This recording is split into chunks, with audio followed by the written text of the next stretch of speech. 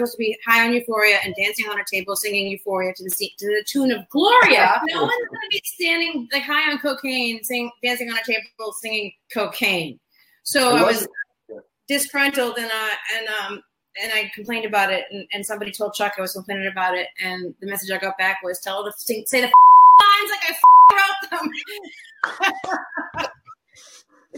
Did I say that? Hey there, Beverly Hills 90210 fans. It's now time to dive deep into an episode-by-episode, character-by-character, song-by-song account of the making of your favorite zip code. With your host, Charles Rosen. I sit in a chair. It's one of Sandy's antiques. The whole thing breaks.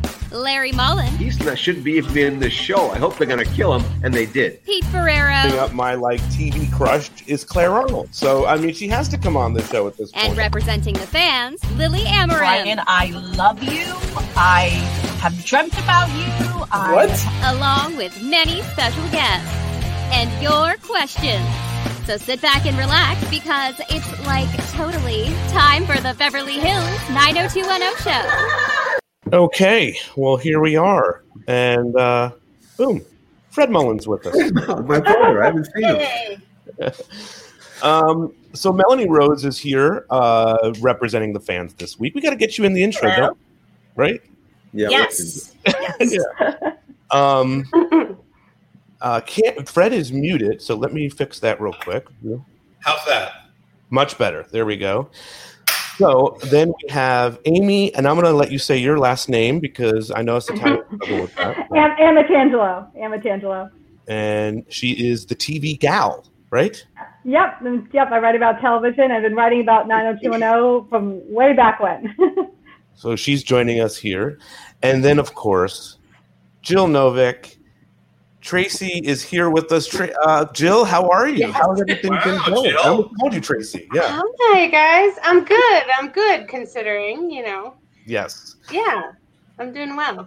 And then Fred Mullen, who scored some of season 7, right, Larry? Fred did, I think, 12 shows of season 11, and I couldn't have done it without him, really. So it was, as we know, a tough year.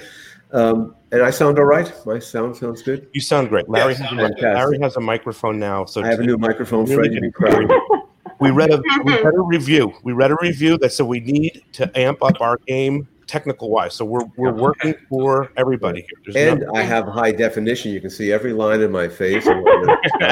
That's fabulous. Hey, I wanted to start this episode. Obviously, today is 9/11. I didn't think it was appropriate if we didn't mention it. So, very tough day for everybody. And I know we all probably can share stories about where we were and all that. For Larry, what do you want to say about this day? I was not in America. I was in Paris doing a TV show. Actually, I was scouting a strip club when I came out, and lovely. The French location manager kept tapping me on the shoulder and saying to listen to the thing, and he was translating. And we were there for another month because we really couldn't go back. So it was a very strange time, and I feel terribly. We're New Yorkers, so we felt deeply. Yep, I was living in New Jersey, and I dealt with it firsthand. It was a very sad day. Jill, how about you? I was living in LA. A friend woke me up and told me, you gotta look at the TV, and I went and looked at the TV, and one of the worst days ever.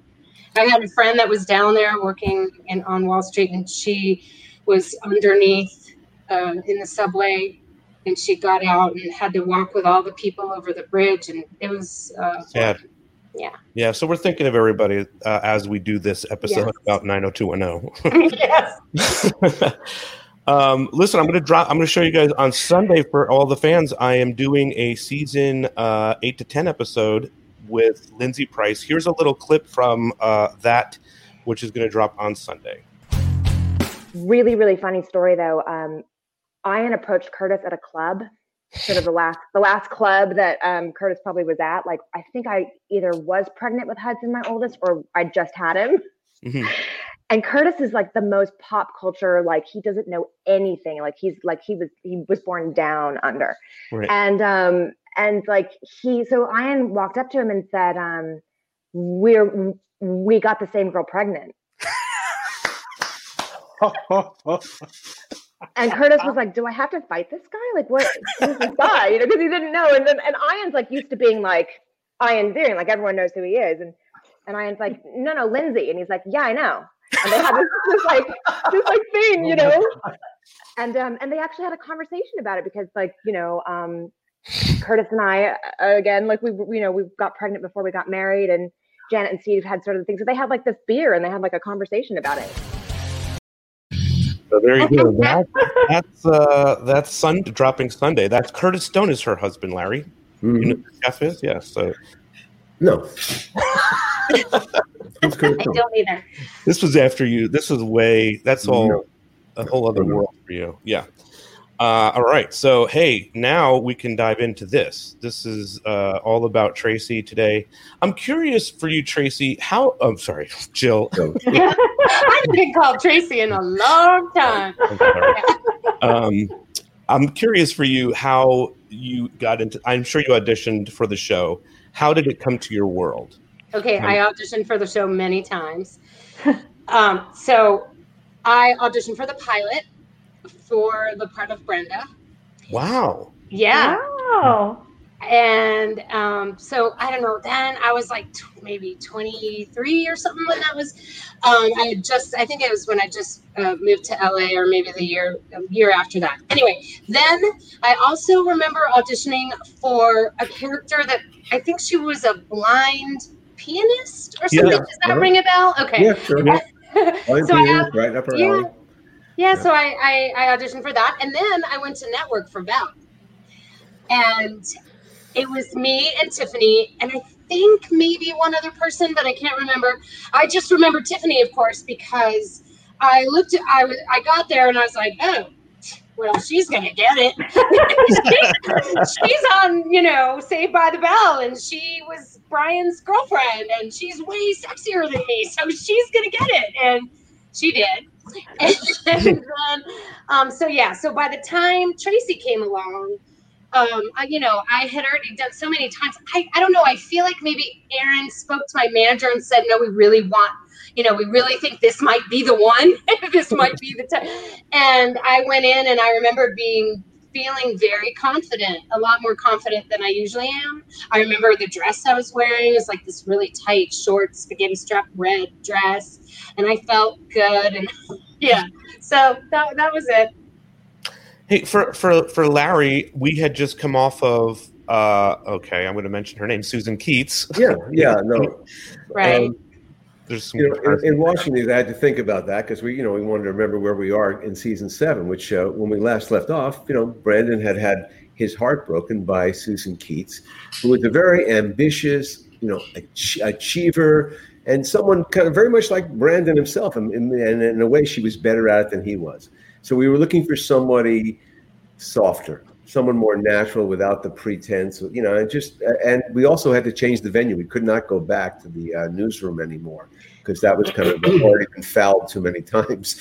So we decided to invent the TV studio and CU TV, and then we cast 2 people with long-term contracts. We had cast because we needed another guy, we cast the head of the TV station, the head of the TV station, who played a character named Mark Reese. Mark Reese, yes, thank you.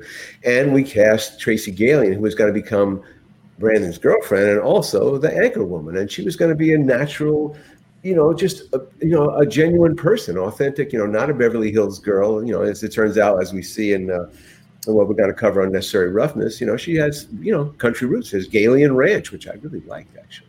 Yeah. and it's been fun seeing how the character developed because I hadn't seen these episodes, and going through them was really good. And Jill did a great job. Let me ask you this, Larry, up at the top of this. We just mentioned Mark Reese. And at some point in this season, we don't see Mark Reese anymore. Yeah, this happens in shows, especially shows that run a while, because you always are in a situation, people become stars and you have to negotiate their contracts and they have more leverage. And I think we had a little bit of a conversation before us, but, kissing was something we expected actors to do. And now it's a big deal. When you're on stage, they have to get permission, and They frame it right. But then if you were an actress, and Jill knows this, they said, if the script said kiss somebody, you got to kiss them. And you got to, you're an actress. You want to put yourself in that character and be a great kisser if that's what it calls for. And I think we just ran into a kissing problem. I'm going to simplify the whole thing. I think I'm going to make the whole thing go away. And I'm just going to say there was a kissing problem on the set. And so that character then had to find an exit. And so and when I say this, it's really painful for the writers because we're doing 32 episodes a year, which no one has ever done.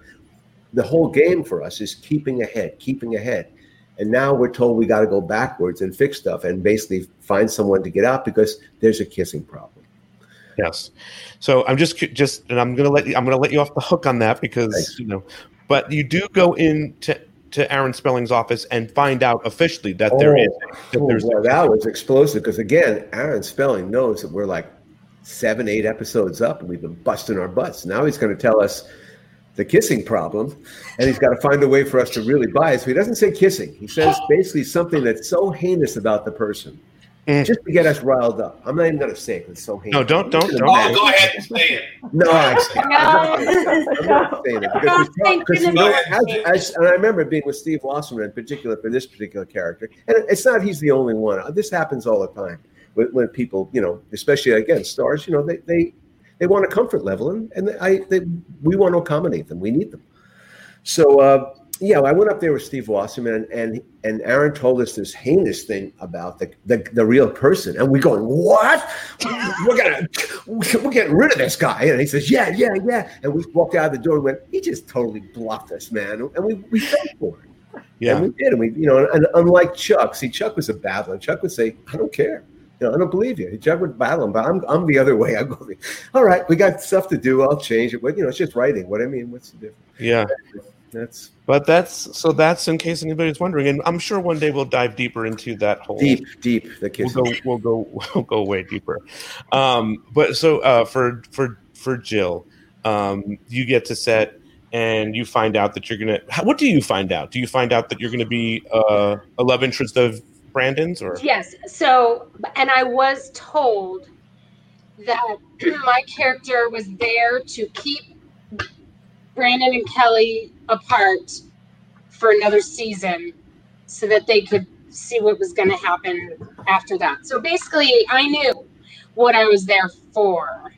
Of course, I always hoped that they would keep me, find some way. Because I remembered, Kathleen.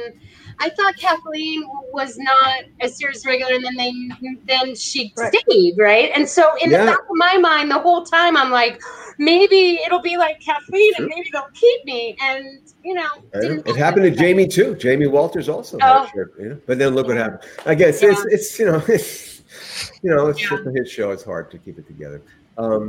But you did have this happen a few times this season, Larry, right? Where people we did, and it was a challenge for the writers to continue to go backwards. They made for a lot of stuff, and it was definitely good. But I do have a saying I've said before on the show. You had to serve the show, and that's what we needed her character to do. We had a long game with Kelly and Brandon at the end of the season because we knew where we were going. And we just really wanted to break his heart. And you made him suffer, which was so good. I mean, it was, he really seemed to care. And it goes back and forth. It's totally unlike the Susan Keats thing. Totally different. Yeah. Larry, do you remember Jill's audition? Do you remember seeing? Yeah, absolutely. Yeah. And she was exactly what we wanted. I mean, we wanted someone refreshing and genuine and just not Beverly Hillsy and just someone who could be an anchor woman, that kind of, America's darling kind of thing. And, and she didn't have to be so sexy like Tiffany was. It was just a different thing. Because, Brandon, he's looking for substance too. And look, it was, the thing was, and again, the ace in the hole we had and why you were doomed was we knew we were doing a workplace romance, which never works out. Right. We learned that last season, right? In season 6. Yeah. Yeah. So I'm sorry, Jill. So you get told that you're going to be doing this, right? And so do you meet Jason fairly early on? I met him, I think, my first day there, and I was in the production office, and he walked in, and I was so nervous. I can't even tell you. It was that was like I heard Christine talk about the first day of school. That's what it. that was the what came to my mind was, oh my gosh, this is like the first day of school. I'm so nervous. I've been watching this show for 6 years, right? Even though I've auditioned for it 3 other times, but this was like, I finally am here. I'm the new girl in school. Yeah. Like it was. And so, yeah, I remember meeting Jason in the production office, and I remember being super nervous.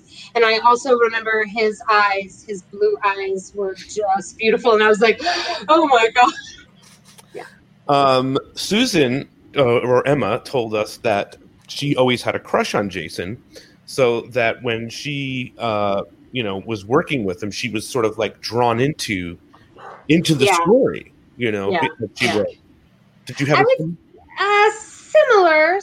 Yeah. I can't even remember. I started to think about it, whether I was a Dylan or a Brandon girl, and honestly, can't even remember.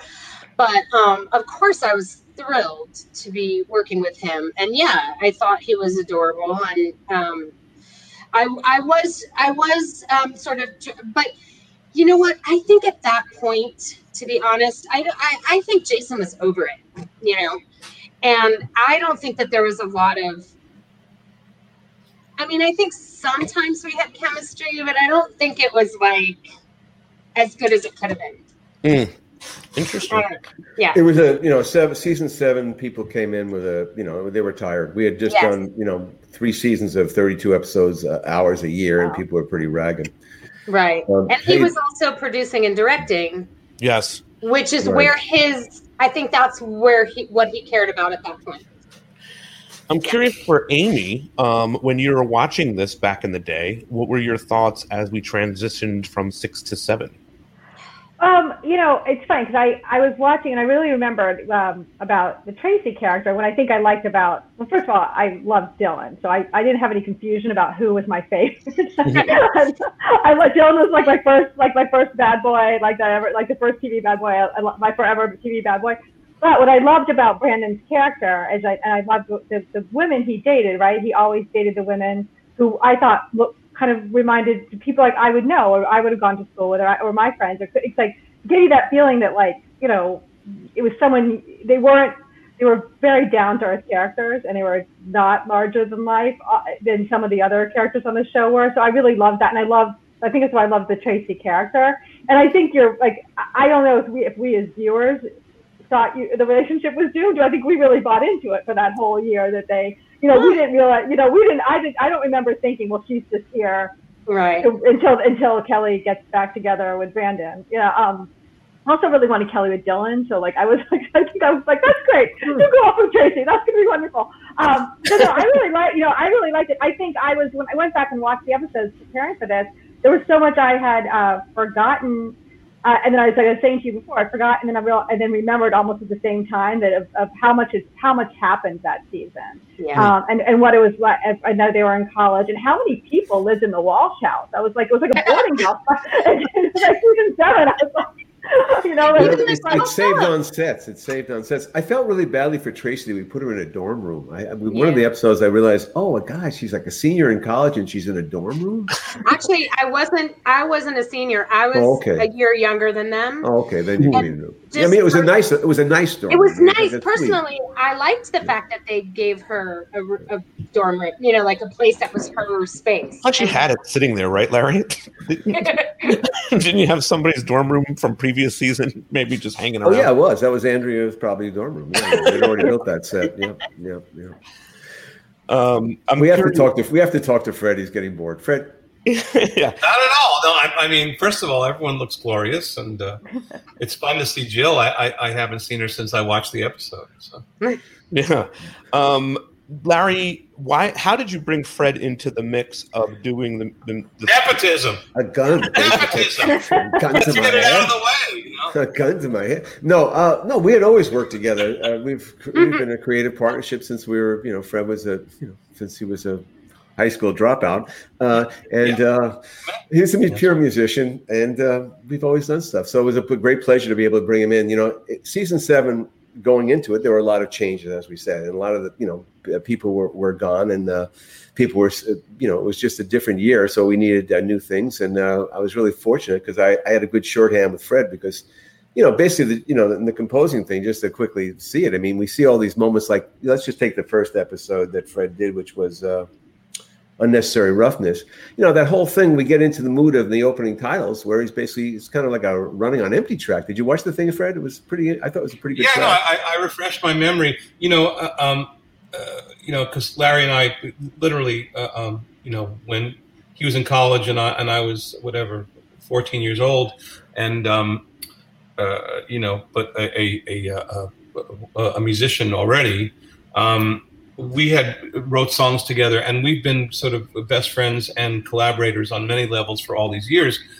And then I produced records for years, and then in '85, I was based out of Canada again, and I started to compose for TV and film. And in '87, I had a big change in my career where I got some very successful TV series I was scoring, which I never expected myself to be a film composer. It was the exact opposite of who I am. But it was a great way to make a living, and I did pretty well with it. And by the time that 90210 came calling, thanks to Larry, I really was a pretty well-known entity as a TV and film composer. So it wasn't like he had to really, convince them. I really was someone who had a pretty good run. But it's interesting. One of the big series that I had done from '87 till '90 was a series for Paramount called Friday the 13th, the series, and it wasn't the Jason horror movies. It was more like a Twilight Zone every week, and it ran for 3 years, and it gave me a lot of background in writing suspense music. And so in Unnecessary Roughness, you've got the stalker and you've got all those scenes. And that was really easy for me to draw upon what I had been doing for years on other TV series. So that episode, particularly when Larry gave that one to me, that was really easy for me because I knew how to make the tension and the drama. Well, what about the kissing? Oh, there was no kissing. No, actually, there was kissing. No, that's it wasn't Jill. Tracy. There was kissing in the haystack. No, she was drunk in that episode. I mean, I think I have to say, okay, we don't have Semmel here. I was kind of delaying because he delivered her into the universe. But I felt like a little bit watching this for myself that we had kind of let her down a little bit. I didn't really like some of the moves. The writers had let the character down in the delivery of the character. It just felt a little bit could have been better, and and so I was going to kind of get on David Semmel about that a bit, but he's not here now. But anyway, again, it played through, and like I said, we needed to launch that character, and she was adorable, basically, and that was the basic thing about that episode. We wanted to just have someone who had it was not worried about perception. It was just basically, and then we find out a country girl because then that's episode 4 in the season.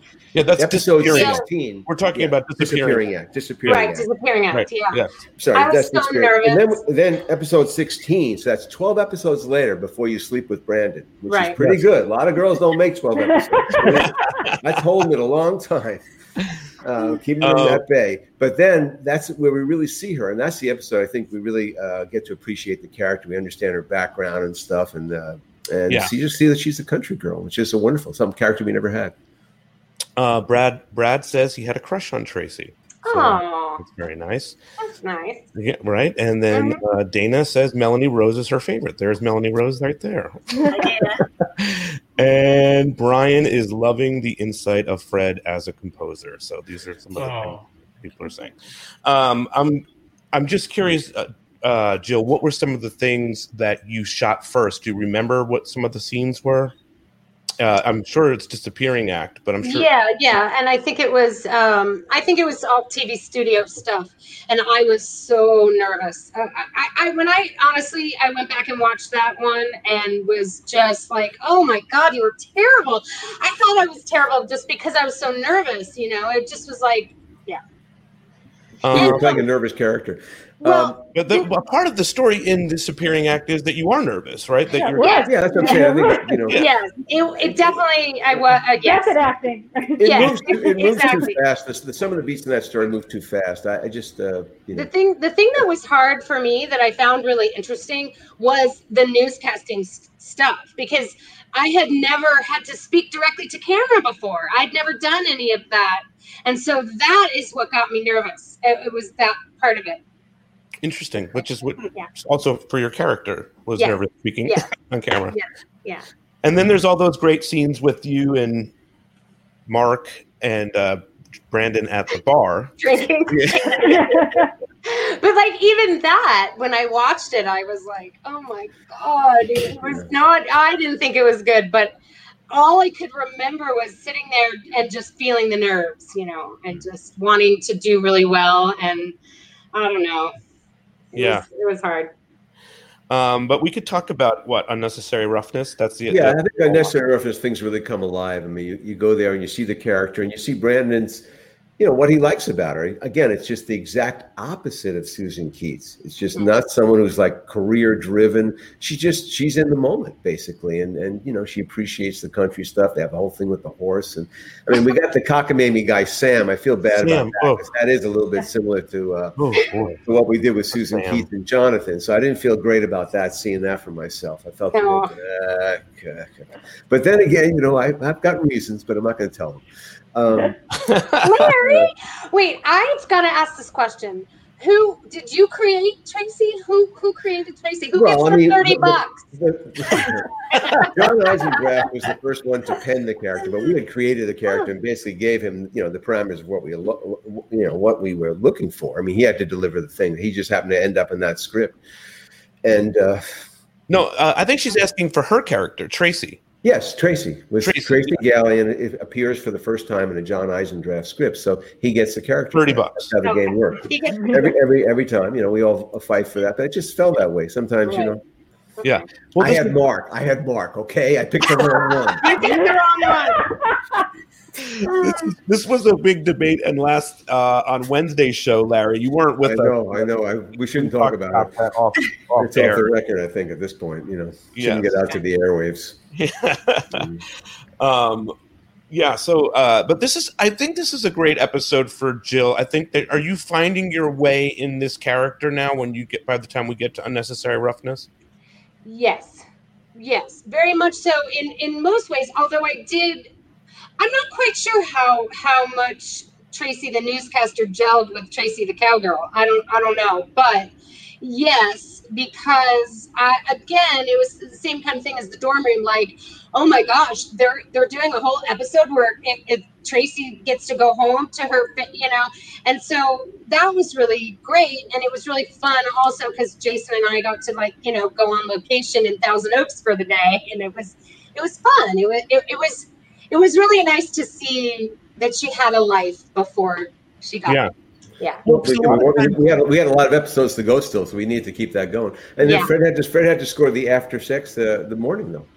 Oh, really? That must have to reach deep for that, Fred, or did you have to for the morning after when they get up? No, I hate to tell you, you know, but after about 1,000 episodes scored, there we are. You know, I have no real deep recollection except that I was. You know, the way I composed a score was I'm a performer by nature, so I would improvise as I watched the scene with my keyboard, and then I'd overdub, and I would, you know, create the sound and the scope of what I was doing in that scene, that score, that moment. But there were so many that I can't give you the kind of important revelations that you want. But again, you know, you try to be sensitive to the moment, and on top of it, you know, you're very much every cue I wrote, and we're talking thousands and thousands of them. Every cue I wrote was written to make sure I pleased the product and the people and the director and the producers. You know. Yeah, I was going to say, you know, part of the process is Fred would sit down with, you know, I think it was us or Kenny Miller, who was the music guy, and this. Yeah, I would fly in every episode. Would be spotted. So you'd go through the film and go, the cue starts here, dum, bum, do out here, starts here, out here. So you basically what's called spot the picture for music and effects also.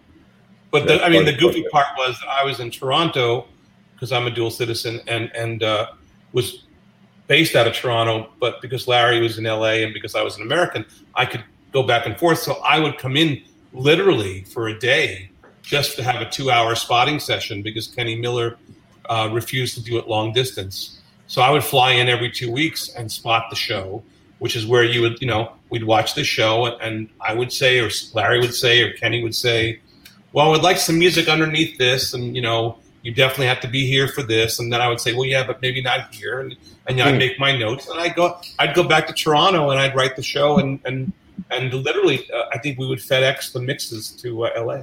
Yeah. Wow.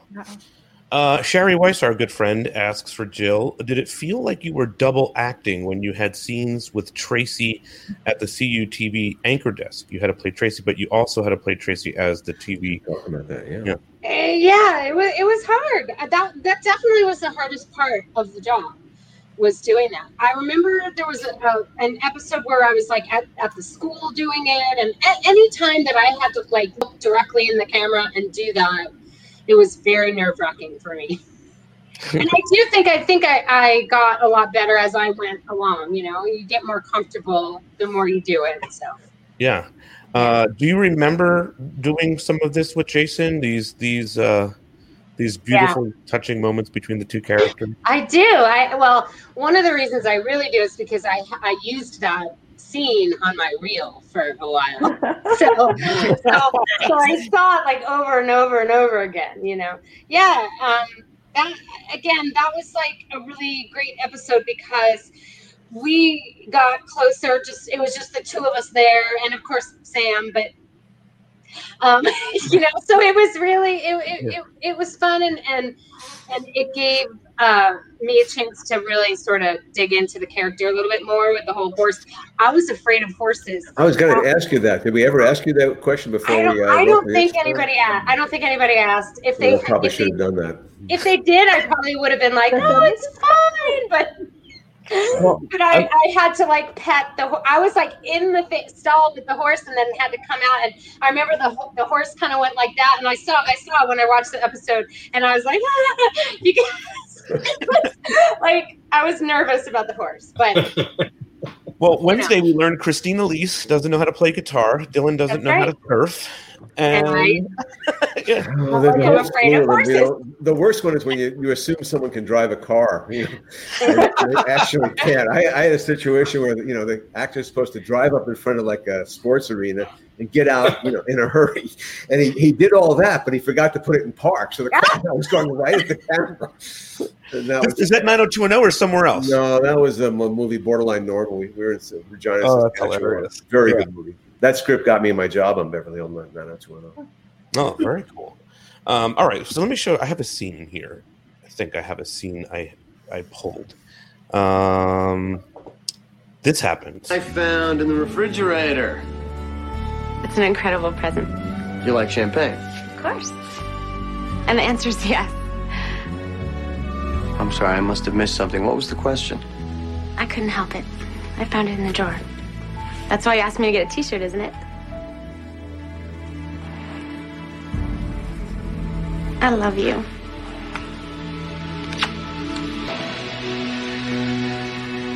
What's wrong?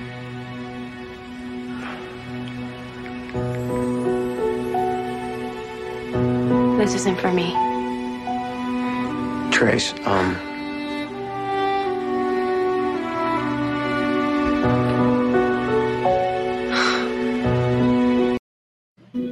Wow. The beginning of the end. What show is that from? I think that's actually from my. That's with my this ring. Mm-hmm. I think that's actually she finds the ring in the episode prior. I think I had to dig through. My Funny Valentine. I think so. You're right. It wasn't You're from right. With This Ring. No, Yeah, but I mean, again, it's pretty good stuff, though. I'm very proud of this storyline. Thank you so much for being part of it, Jill and Fred. But yeah, I mean, we really, again, doing 32 episodes and keeping this crazy, all these little convolutions alive, and all these misreads where he thinks, she thinks, it's interesting. Yeah. Seeing it now, I'm appreciating it more. Emily Robinson says that was a tough moment, and It was. and Robin says it was heartbreaking. Yeah. Yeah. Sandra And so the next show though, with this ring, but Brandon returns the ring in this one. He kind of recommits to you. Love it. Yeah. I think he goes to some Nazi jeweler. Yes. He does. He goes to some blonde-haired Nazi jeweler. You know that's Jason, right? Fred? What's that? Did you know that's Jason is That's Jason. He doesn't know. You know that's Jason. No, I'm saying, but he goes to a jeweler. Yeah, that's Yeah, right. that's Jason. He plays two parts. What? Yes. You know what? I just watched it a little bit today, and I'm like, no, what a fantastic job. Yeah. We one of my were trying to get favorite- as far for himself as he could get. I mean, It was like it was Hans something from the Black Forest. That's right. So, Larry, I guess my question is, you knew this whole season was about Brandon and Kelly. Yes. And I shouldn't say that because, again, we did cast this other gentleman to start the season as Kelly's boyfriend. We were basically going to work Mark Reese into Kelly's life. He was going to be the real blue blood, like the Nantucket guy, beyond Beverly Hills in a certain way. Real old money, Orange County, probably more likely, Reagan's kitchen cabinet kind of thing, the Dart family, people we knew. And it just didn't work out because, the kissing problem. Jenny didn't like kissing him. Do you remember doing that? I think that's a David Semmel scene, My Friday Valentine. Oh, maybe, yes. David did My Friday Valentine. Yeah. Oh, okay. What a beautiful job. Yeah, David did also Judgment Day, also which Tracy was in. He did 3 episodes which Tracy was in. And so I know he wanted to be here, but yeah. So do you remember when you got to you knew that you were coming down this pathway, right? Like that we're gonna. Do you know that this is going to be how it's going to play in like with the ring and this whole 9, or are you learned that as you're reading the scripts each week as they present them to you? Yeah, I didn't know about the ring. I learned it as we went along. Yeah. And do you remember sort of shooting that scene? I do, because I remember I remember there was a scene in the bed before that, and That's right. yeah, it was it was like she was so happy, everything was going the way she wanted, So I did. Yes, I remember us filming in his bedroom in the bed, and then I remember that finding the ring. And that's about all I remember about it. I just remember that, like, yes, she's feeling happy and great, and they had a great time, and Yeah. Chase says we need the kissing problem T-shirt. Great idea, Chase. I couldn't stop giggling. That's funny. man, I'm glad I didn't have a kissing problem. I have some notes on your kissing. I have good kissing in the. No kissing problem. Things. You had some excellent kissing and unnecessary roughness, I thought. So this would be no, like Amy said, this is no kissing. No kissing problem. I do want to say Kissing problem with circle slash. Exactly.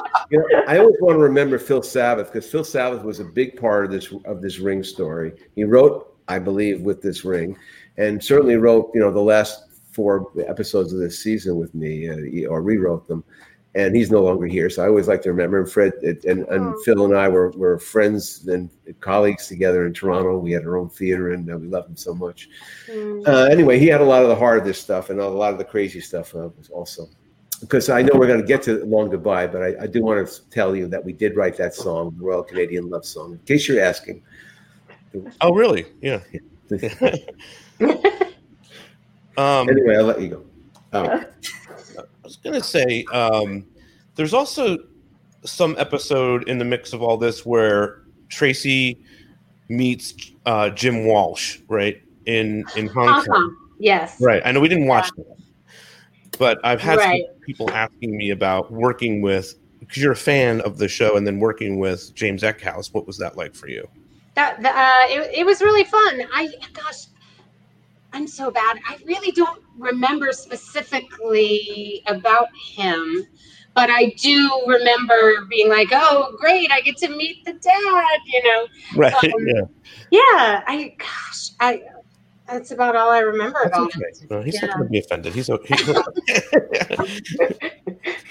He'll handle it okay. Okay, then we get into Heaven Sent, guys. Wow, you know, it was good to see this one again. I just want to see who wrote that one. So I have to give credits here. You know, it's really important, I think. So that was written by John Welpley and directed by Anson Williams. Who everyone knows as Potsy from Happy Days. He had done a bunch for us. He's a wonderful director, had a nice touch. And this episode, I thought, really cooked and had some lovely stuff in it, and had this callback character where I was getting a character payment. Okay, so I brought the character back. That's for the 30 hours. I brought my Ia Campbell back playing the character Mariah. Right. But it really worked great. Again, we were looking for ways to kind of subtly separate Brandon and Tracy, and he brings some other woman there, and Kelly's a friend, befriends her. And it just kept grinding it. It was just, you got to keep grinding this stuff, and it worked great, and she was lovely in it. And we know our heart goes out to Maia Campbell, who I think is still with us, but she's really on the streets of Atlanta somewhere, and she has a terrible addiction problem. And oh no! Try finding her, and all you really see is a terrible YouTube video about. Yeah, you can pull that up on YouTube. Yeah. Oh no! Yeah, so sad story. That is sad. Maybe if people in Atlanta, they know more than we do, probably. But yeah, that episode I thought really. Again, we kind of, took a chance here because we're always looking for new music stuff. So we said, yeah, what about new age music? What the heck? We haven't done that. So we have a harpist, and of course we have Your Attitude, which is like, what a bunch of bogus bullshit. And again, it helps it because Brandon's trying to believe it. And so I thought worked really, really well. I was very happy with the episode. It also totally tracked that Kelly would go for that, right? That totally fit with her character too. You weren't surprised that she was like she was in a cult, right? Like it's totally tracked that she would go for in line with her history. Yeah, exactly. It's totally in line with her personality. Yeah. Yeah. That's very funny. Yeah. I mean, I guess do you remember that episode, Jill, when you rewatched that? What did you think of that? I mean, you were very cold for that kind of bothered me that I feel like there was a time when she says something really snarky, when Tracy says something really snarky, and I was like, whoa, why are you doing that? I like the jealousy just really took over. And, like I remember in the first scene, I'm smiley and hi, nice to meet you and everything. But then the second Kelly comes in, it's like, oh no, just the way we planned it. Yeah. So yeah. I mean, I remember as the actor being jealous and like, kind of through the whole thing, just like, no, Yeah. No, he should like Tracy. He should love Tracy, Yeah. That must be the Brandon Walsh thing, because Emma said the same thing, Larry. If you remember that, right? She said, I know. Yeah. She didn't want to go. I remember shooting the scene outside when I was, and when she was talking. I remember like the other stuff, like I remember Anson and I remember like the not actually filming stuff, but just the kind of hanging out stuff. You know what I noticed in this episode? You become a little bit of a mean girl. You kind of hang out with the mean girls a little bit, like Valerie and you. Which, believe me, that actually was a good place to go because you could have gotten picked up for that. The mean girls were they were a whole other bunch. But yeah, I mean, so she was getting integrated into the group there, which was good. But, it was the mean girl thing. I think in that episode, one of the episodes, you go and confront Kelly, right? What was it like working with Jenny? The Long Goodbye, yeah. Was that the one when I go and I think so, yeah. Did you know that he still had the ring? And right. Yeah. Actually, with this ring. That's with this ring. With this ring. That was one of my favorite scenes. That was also on my reel. I didn't get a chance to work with Jenny very much. It was kind of like that episode especially. and maybe another one in the TV studio. Anyway, I didn't work with her very much. I loved working with her in that scene. That's what I remember. I feel like she made me sort of a little more relaxed, and I really liked the chemistry between us. I really liked that scene. I love it. I think I think that the two of you just work so well together in that. Go ahead. I was gonna say it's two nice women too. I mean, I feel like that's the thing too, is that they're not. It wasn't a rivalry of like the mean girl. I mean, she was a little bit mean in this way, but in general, there are two of the really kind characters on the show who both, both liked Brandon, and in Tracy's defense, she had just found him with a ring for another girl. Like it was a time to be a little mean girly, I think. Yeah. Plus, with his reputation, I mean, there's always the specter of Kelly was hanging around. I mean, for season after season. So, you made him suffer. What was Tiffany like to work with Jill? Tiffany was great. She was very professional. She knew her stuff. I remember her flirting with the crew a little bit. That was one thing I remember. But no, we had a great time. I remember that episode when we were in the mall. It was like Christmas time, and she and I were shopping. And then, like in between like setups, we went to Old Navy or something, and we were trying on jeans in the dressing room. I remember that. That was fun. Well, it was fun. But did you tell her that you were up for? She knew. Yeah, we were there. We were at the audition together. Yeah. Right. Yeah. Fascinating stuff. I also love, Larry, the scene with Brandon and Kelly at the end of Heaven Sent. Right? Oh, yeah. I mean, Jason did a beautiful job directing this thing. And Fred scored this thing. Yeah, you saw that scene, Fred, where you see them walking away from each other like as an overhead shot. You talking about that one there? Yeah, that's exactly it. Yeah. Yeah, I mean, it's a beautiful setup, and you see that this kind of not star-crossed love is the exact opposite, but they just can't connect. I mean, they just not in the right place here or in the universe. And I can't remember why we got rid of Maia. So I was going to ask you that. I don't remember. Did she not show up for She work? didn't show up to the new age all of a festival. sudden, we say, "Oh yeah, she had to catch an earlier plane." We gave that. I'm going like, I don't remember. What happened there? Yeah, I don't know. It was a mystery to me. I'm thinking like that just seems odd to me. I wouldn't have written that. I would have had a goodbye. I mean, The only thing I can say is maybe we ran long and had to cut the goodbye scene out, or there was one more scene I can't remember. Could be. I mean, I think I did write the thing with Phil. I think. Hey, Jill, what is it like working with Jason when he's directing? Because that's different, right? He's acting when you're acting with him is one thing, but then he's acting and directing you. What is that like? What I can remember, I think I talk about professional. He's very professional. Very like I trusted him. I felt like I was in good hands. Yeah. That's really all I remember. I just know, and also like, okay, this is where he is at right now. This is what's getting him jazzed up, not Brandon, but directing. Yeah. And then we do get to the long goodbye. I'm going to show this scene as well. I was going to say that was Les Sheldon, and it was a script credit to Ken Stringer, who was our first AD. Yeah, and like I said, I'm pretty sure Phil and I did lots of rewriting on this too. It was really a powerful episode, I thought. Yeah, I think it's one of the best ones of season 7. All right, Here's the scene, the opening, I think. I don't know how to start this exactly, but I have to. What? I don't think we should see each other anymore. You serious? Yeah. Yeah. I'm not as into this relationship as you deserve someone to be. What does that mean? It means I just keep making the same mistake. So that's what this whole year has been? A mistake? Is that what you're saying? No. I just shouldn't be involved with someone I work with. If that's what this is about, I'll quit. No. I think we screwed up a great friendship. Please don't tell me you want to be friends. I could never be friends with someone who could treat me like this.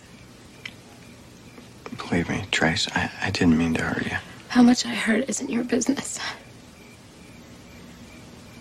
Please leave.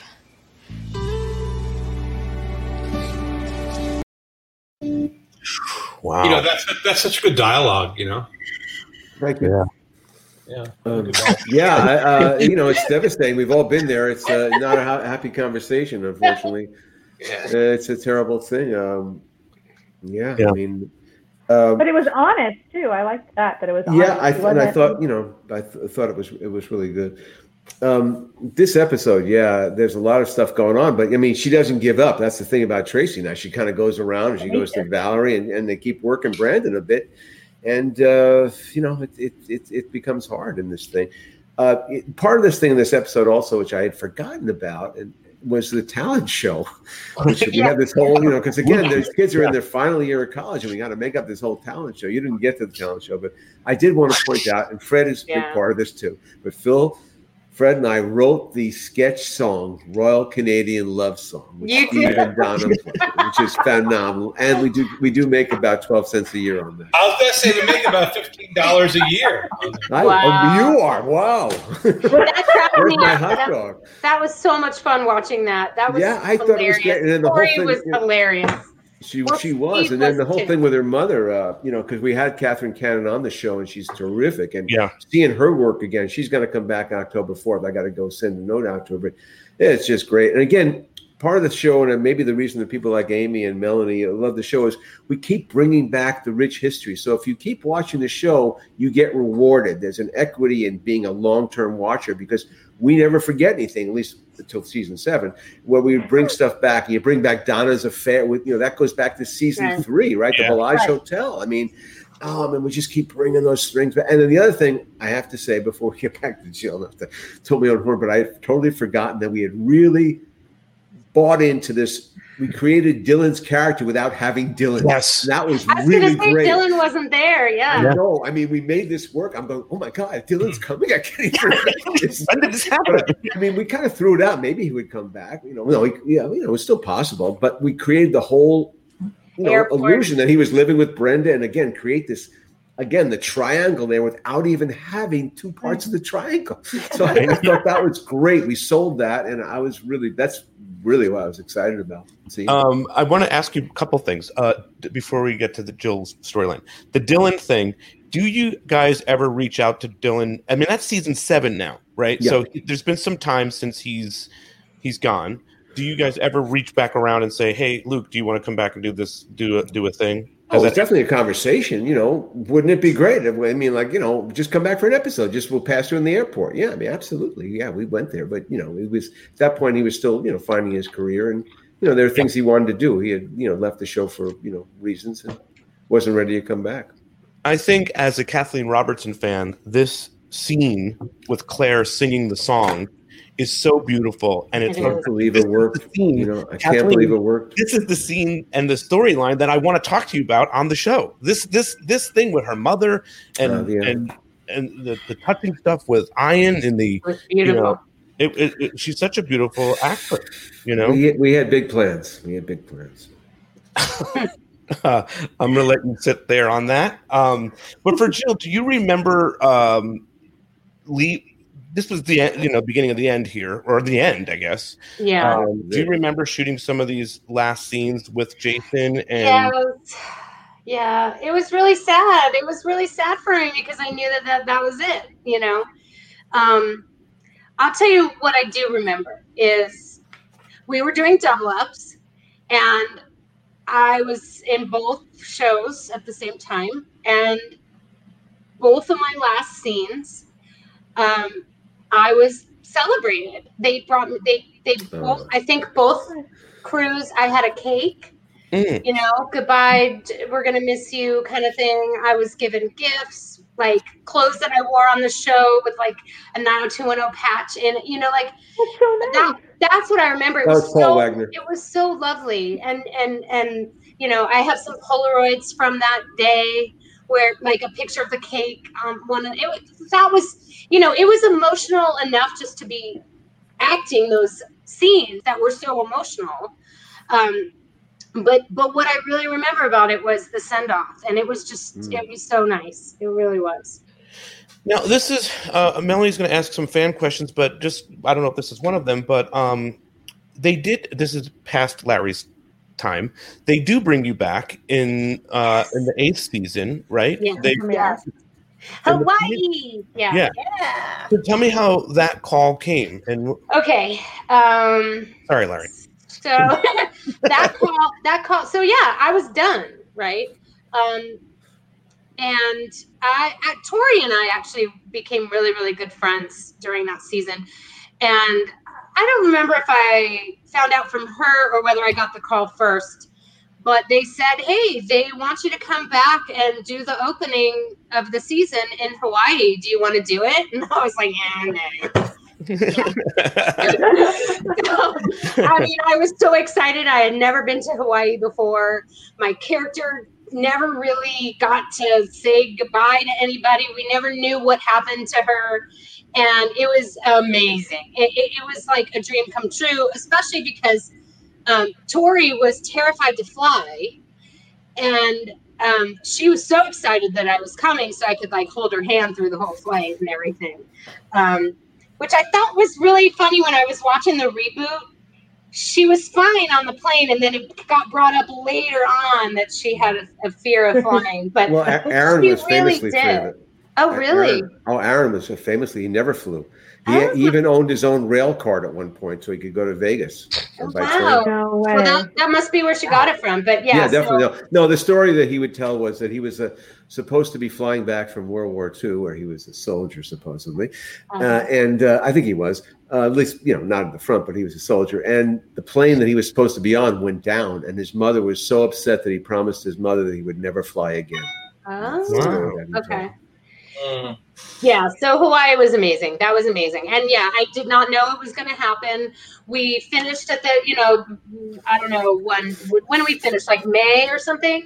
And then it was summer. July would be late July. Late July, August. And yeah, nice. So I had a few months of not, just thinking it was completely over. And then I got that really nice surprise. Yeah. Renee B says she loved getting to see Tracy again and that she was happy and settled and happy. Yes. Yeah, that was nice. They did that for you, though. It was really nice. A nice landing. I think the top of season 8 is not as bad as people, think. There's some interesting things. There's that whole Emma thing, which one day we'll explore that, I think. Okay, Melanie Rose has got some questions from the fans for Jill and maybe Fred as well. What you got?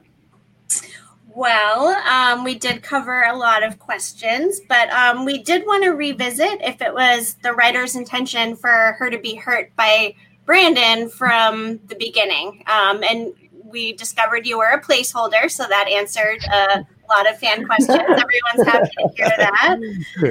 And how do you feel that you're similar to Tracy, the character, in real life? Did you feel that you could relate to her? Was it a stretch for you to play that character? Tell us a little bit about that. I think, like I've already said, the newscaster stuff was a bit of a stretch for me, but not a huge stretch, but just a little bit different from what I'd ever done before. And then the rest of it, I think that it was pretty close to me. Like, kind of what Larry was talking about before, just kind of, an authentic person who wasn't really 90210, like Beverly Hills. That was just real and honest. Mm-hmm. I would say that's me, kind of. Nice. Well, it came across very nicely. There were a lot of questions about the Hawaii episode, so we covered all of that. It was a really great way to wrap things up and give you some closure, so I think people really appreciated that. There are a lot of questions about working with Tiffany. People liked your relationship. You said she was very professional. Do you keep in touch with her or any of the other cast members? No, I am. I'm friends with Jason on social media. But no, I have not seen or spoken to any of them in a really long time. Okay. I stopped acting, I would say like around 2003 and went back to school and like kind of went in a whole different direction. So I never really saw them much. I saw them a little bit like right after. I was friends with Tori for another probably 6 months after Hawaii. And then, that's what happens. You work on a show, you become like a family, and then you're not on the show anymore, and you just drift apart. Yep, fizzled off a little bit. Okay. Yeah. I want to ask Amy for, what do you think, looking back on the season 7 story arc of the whole, sort of like what happened and whatnot? What is your thoughts on season 7? I was someone who I think, for me, I just loved the show, and I did love all 10 seasons. So for me, there's like no bad season of 90210. There's no bad episodes of 90210. I always just say, like, even the bad episode of 90210 is still probably one of my favorite things. I just really liked the show. When it ended, I wrote this article about, at the time, I've now been married more than 10 years, but at the time I said that it was the longest consistent relationship I'd had, because it's been 10 years with 10 years relationship with the show. So no, I love it. I mean, I think what struck me, what I'd kind of forgotten about season 7, is how many people were gone. Like all of a sudden I was like, wait a minute, where's Andrea? Like I'd forgotten how many people were gone.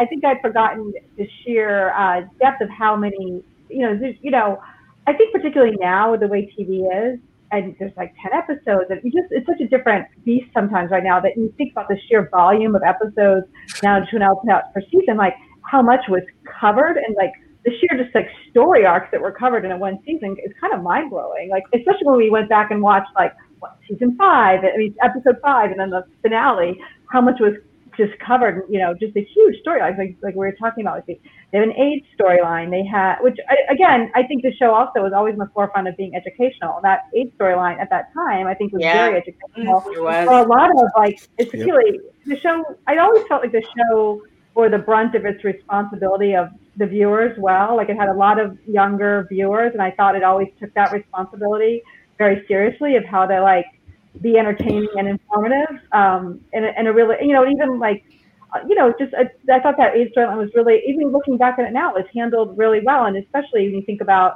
how groundbreaking it probably was at the time to have a storyline like that, which it wasn't. Now it would be commonplace. It wasn't then. Yeah, I mean, even the other one that someone just brought up here. Sherry brought it up. The Valerie with the dad's. Yes. Yeah. Mm-hmm. Valerie, which one? Her father. Oh, yeah. Well, we kind of enriched her character. But yeah. We knew it. We always knew we had that. We never really gave what happened to Valerie and from Buffalo, why she came. So we knew we had it. There was going to be a time we were going to need to harvest that. There will be a time we will need that to pull that in, and we did. And I had forgotten. One of the mamas and the papas was in the show. I was going, oh my God. And I didn't get her autograph, Fred. Michelle Phillips was in the show.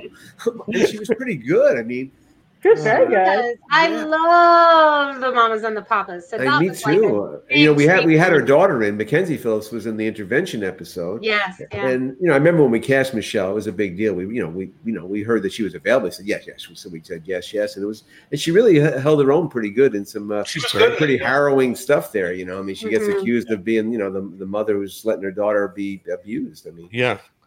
I would love to cover that storyline at some point on this podcast. Yeah, that was pretty dynamite. And then you've got the We Interrupt This Program one. Yes, we're actually you'll pop back in because we are going to cover that. Yeah, we'd love to talk to Trevor. Is he going to? Yeah, Fred did the music for that one actually too. I did, yeah. We Interrupt This Program. Yeah, which is a great episode. I didn't need to skip over that. Melanie, do you have any other questions? Maybe a Zara question? You got a Zara question? I do. Zara had a few questions. Let's see. Were you? We covered most of those.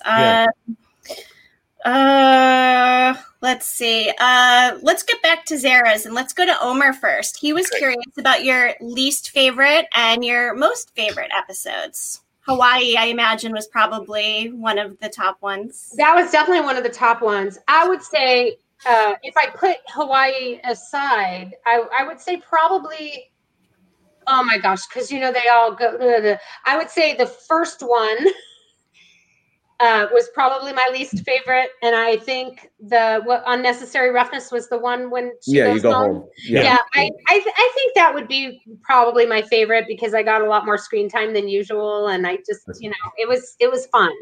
Mm-hmm. Yeah. Anything else, Melanie? Well, Zara did want to ask the writers, why couldn't the writers have Brandon and Tracy being married and engaged instead of him and Kelly? Well,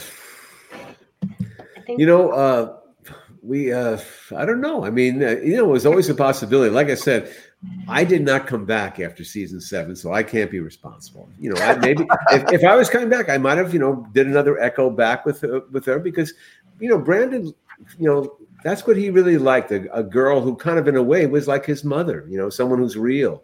And so he's always going back. So Kelly, in a way, even though they are a perfect couple, but she's certainly not that because she's Beverly Hills too. But when she's with him, she was always more decent, it felt like, and more just more natural.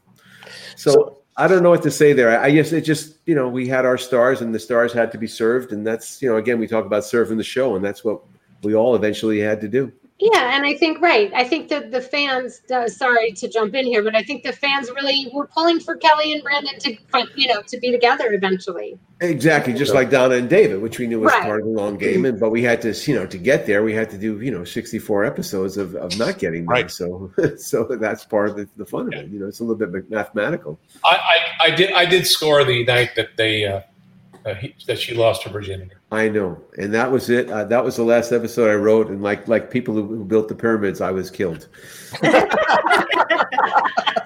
I was entombed. I actually had to have some involvement with Mr. Spelling because his daughter, couldn't control his daughter in real life, but he could control her on TV.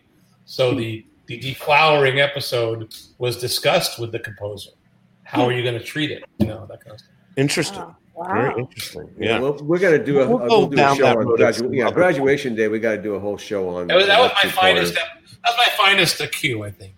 It was a great cue, and I've talked about that episode. I wrote that with Phil, and it was that was the end of college. There was a lot of stuff going on, including. We'll get there. Hey, Jill Kristen, who's a good friend of our show, she's in the. I think she's in the intro where she slapped with her friends. Yeah, she wants to know where you think Jill would be. Where do you think Tracy would be in 2020? I think that Tracy would be with her husband living on the Galian Ranch. Why not? Taking care of her horses and just living the good life. Yeah. Yeah. And then Tracy asks us, what was it like working with Luke Perry? But he wasn't there at that time. I didn't work with Luke Perry. And you know what? Just something on that. When Luke went into the hospital, I got a zillion texts. Oh my gosh, we're so sorry. And I had to tell everybody, guys, I didn't work with him. I didn't know him. Yeah. And it was so sad, but yeah. Well, how about this? Speaking of him, you said you were a Dylan girl, right? Growing up? I think, I really honestly don't remember. I always did like the Bad Boys, so I probably was more on Dylan, but then Dylan left and I guess as a fan of the series, what did you love about Dylan, I guess? I the bad boy image, the motorcycle, the coolness. I heard Christine talking about the whispering. But, I mean, he was just cool and sexy, he just. I'm going to ask Amy that question, too, about Luke. What did you love about his performances? Well, I mean, I definitely think it's that bad boy with a heart of gold, right? Like that, he kind of epitomized that character that we've seen, I think, replayed so many times since he kind of made Dylan McKay. He with the writers of the show kind of created this character. I just think he was just gorgeous, and he was just. I mean, I still think about that the love triangle when he goes to Kelly's. I think it's time I started seeing you. Like, still one of the best moments of television ever. There was just something. He just really had that. I think it's not something you see on TV that often. He really had that spark and that. Sexiness that was really just translated through the screen, and you don't see it that often. He just there was a vivaciousness to his performance that, and he really just, I don't know. He was just, I don't think there has not been that many characters like him. I think that had such a impact on a show and that you create such an iconic character that this many years later, when I can still think about when the chills I got there, because it was just so great. It was just something about the character and the writing and the performance where it all came together. And I don't think that always happens, that kind of magic combination where the performance and the writing are there.